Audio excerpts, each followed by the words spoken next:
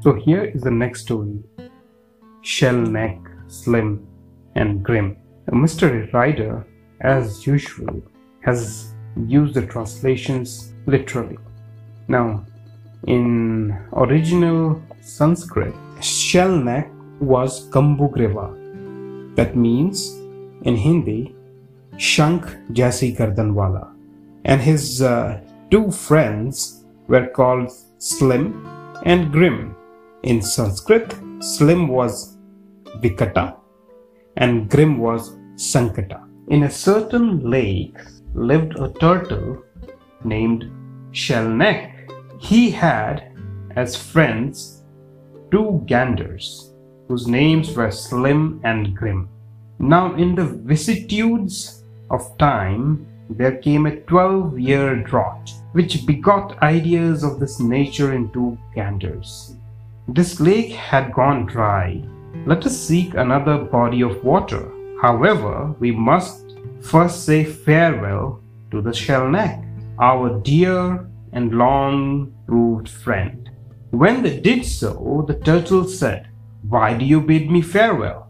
I am a water dweller, and here I should perish very quickly from the scant supply of water, and from grief at loss of you. Therefore, if you feel any affection for me, please rescue me from the jaws of this death.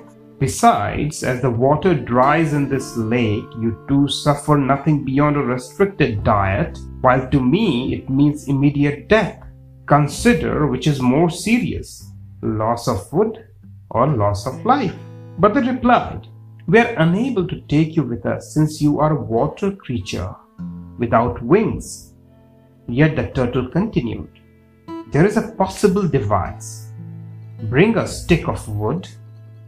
This they did, whereupon the turtle gripped the middle of the stick between his teeth and said, "Now take firm hold with your bills, one on each side. Fly up and travel with even flight through the sky until we discover another desirable body of water." But they objected. "There is a hitch in this fine plan. If you happen to indulge in a small conversation, then you will lose your hold on the stick, will fall from a great height, and will be dashed to bits." "Oh," said Turtle, "from this moment I take a vow of silence to last as long as we are in heaven." So they carried out the plan. But while the two ganders were painfully carrying the turtle over a neighboring city, the people below noticed the spectacle, and there arose a confused buzz of talk as they asked, "What is this cart-like object that two birds are carrying through the atmosphere?"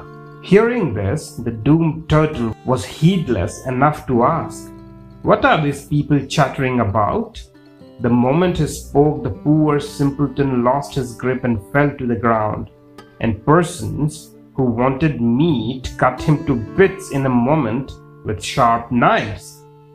And that is why I say to take advice from kindly friends, and the rest of it. And Constance continued, "Forethought and ready wit thrive, fatalist can't keep alive." "How was that?" asked Sprawl, and she told the story of Forethought, Ready Wit, and Fatalist.